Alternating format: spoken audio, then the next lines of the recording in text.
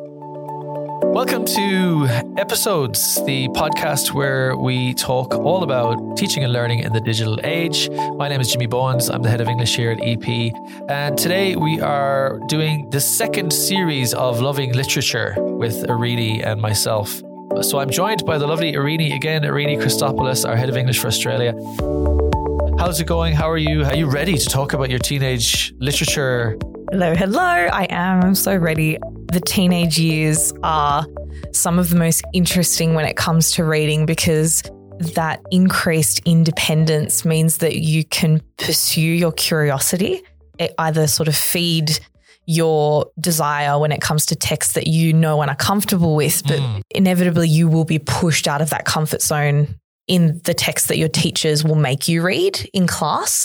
And for me, that's really interesting, particularly, you know, with that English teaching side, like the difference between having students that are introduced to a text because they have to be and they absolutely love it, or forcing kids to read text they don't like at all. Shakespeare is the text that comes to mind. All the teachers listening now are nodding their heads. Like, yes, I can't believe that the kids hate Shakespeare. It's the best. But I can't wait to get into this. So hear more of your dark texts.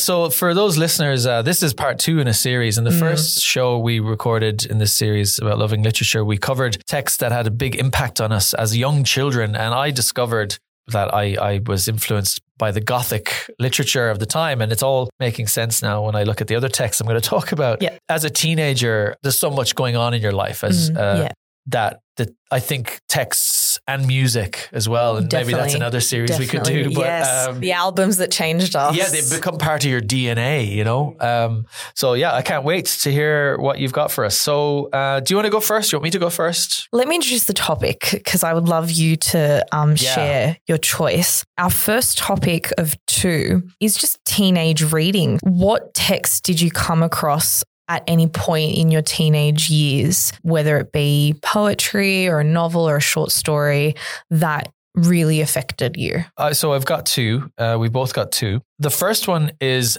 a text that I was reading independently. I can't remember how I stumbled across this because it definitely was far too mature. Okay. For my young teenage mind. Not from your teachers. No, it was definitely not a text that was taught. And it was by an author called Poppy Z. Brite.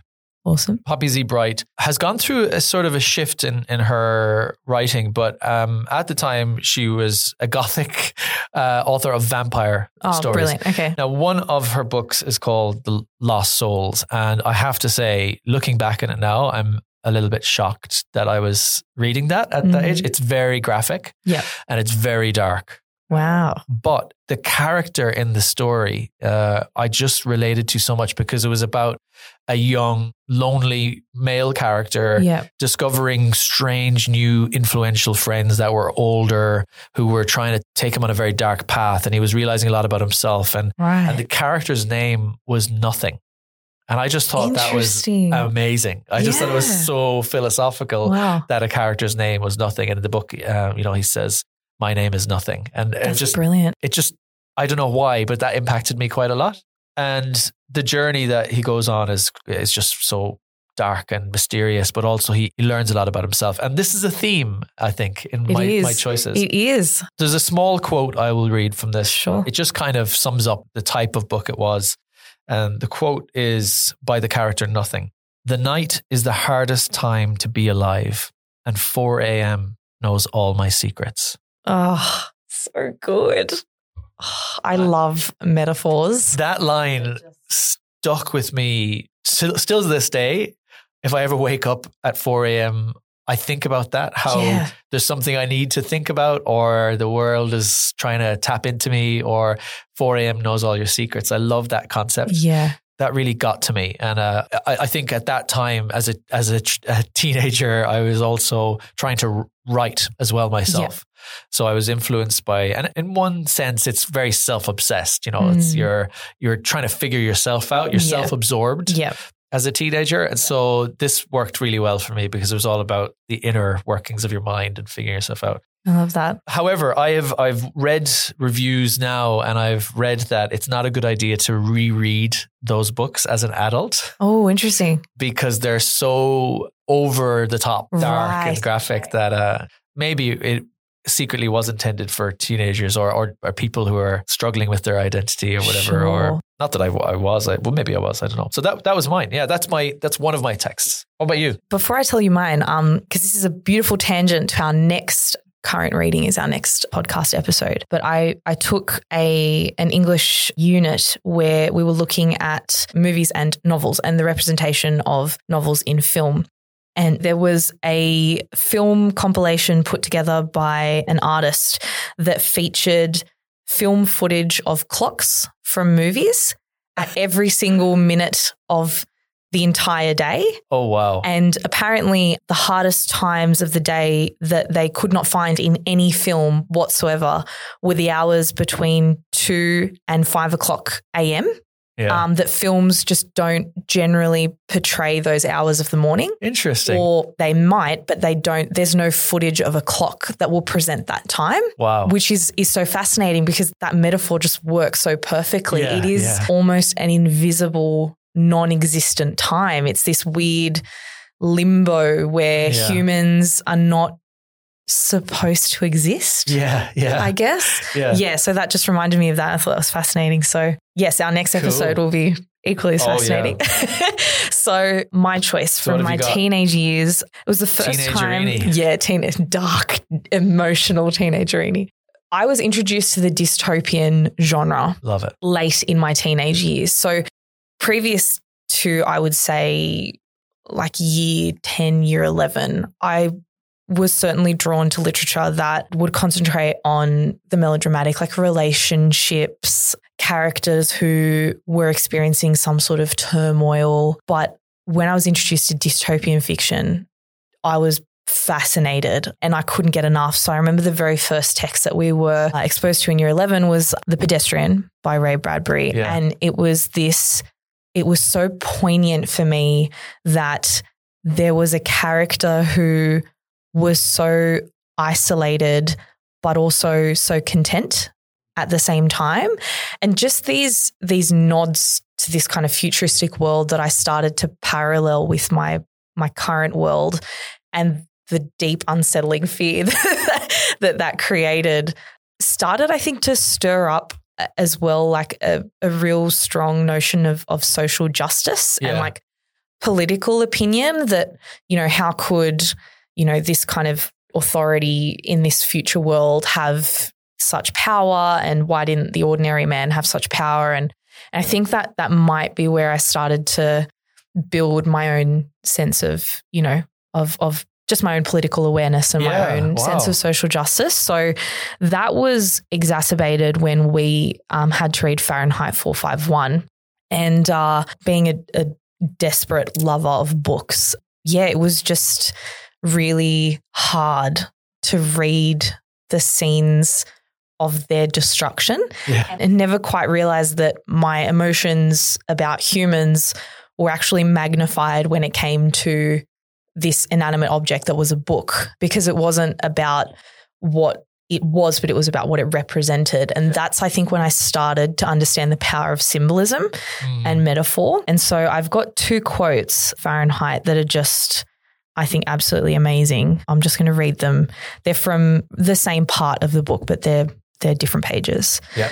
So the first one is, they're both talking about the earphones, which for me at the time, like if we contextualize that era, it was the time where the iPod had just come out. Right. Previous to that, like I was an avid CD collector with. If you remember, Apple ran a ad campaign which was similar to a Big Brother type vibe. Yep. Do you remember that? I do. Yep.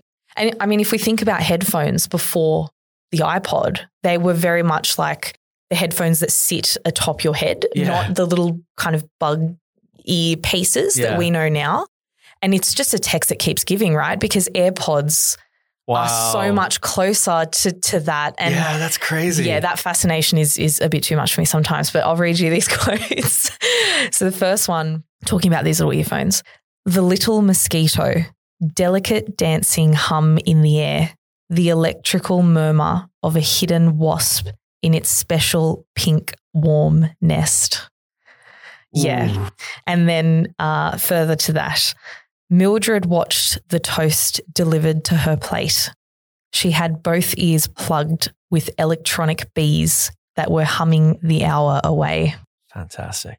Oh, I can't get enough of the dystopian genre now, which you'll see continues into my choices of text as an adult. But that was really life-changing for me as a teenager. Wow. Well, the other text for me as a teenager is one that I did have to study in school. So I think this is the text that when I started to think, right, I want to be an English teacher. Yeah. Just the way it was presented to me. And I was obsessed with the language of it. And I couldn't get over how writing could be like this. And so it was my introduction to T.S. Eliot. When I was in school in Ireland, there's such a reverence for literature and Irish literature. So you get saturated by amazing Irish poetry. And I certainly want to talk a lot about that in another episode. But I have to be honest and say, when I read this poem, which was the first poem I read by T.S. Eliot, and the poem is The Love Song of J. Alfred Prufrock. Classic. I just felt this is the type of writing, if I could write like this. And I guess, again, it has a gothic element to it. There's a loneliness to it and there's a sort of isolation. And I think it reinforced, again, for me, how I connect with writing and literature that create that poignant sort of isolated feeling, that you are... It's very gothic. Yeah, I know. I don't know why, because I wasn't a depressed kid or anything. I was a very happy, and I was a very sporty kid. But I guess there was just this vibe about growing up in the 80s and 90s in Ireland. It was a bit of a tumultuous time in our society, in our history, especially the 80s, with violence in the north. And it was, but where I grew up in the west of Ireland, there's such importance placed on art and drama and creativity that it's hard not to get caught up in that and to develop the tendencies. And I guess I started to realize that I definitely was a creative person, Yeah. So really connecting with texts like this was me. And when we get to the adults, that will make a lot more sense. It was just realizing that there was a love there for literature that helped me understand myself. Yeah. So I'll read the first verse of this poem. Love this piece. So there is an introduction for those of you who haven't read it recently or haven't read it at all. But I'm just going to go to the stanza in English, the first stanza. Let us go then, you and I, when the evening is spread out against the sky, like a patient etherized upon a table. Let us go through certain half-deserted streets, the muttering retreats of restless nights in one-night cheap hotels and sawdust restaurants with oyster shells. Streets that follow like a tedious argument of insidious intent to lead you to an overwhelming question. Oh, do not ask, what is it? Let us go and make our visit. It's just so beautiful, isn't it? What a powerful way to present a scene. Yeah. And just capture that mindset of...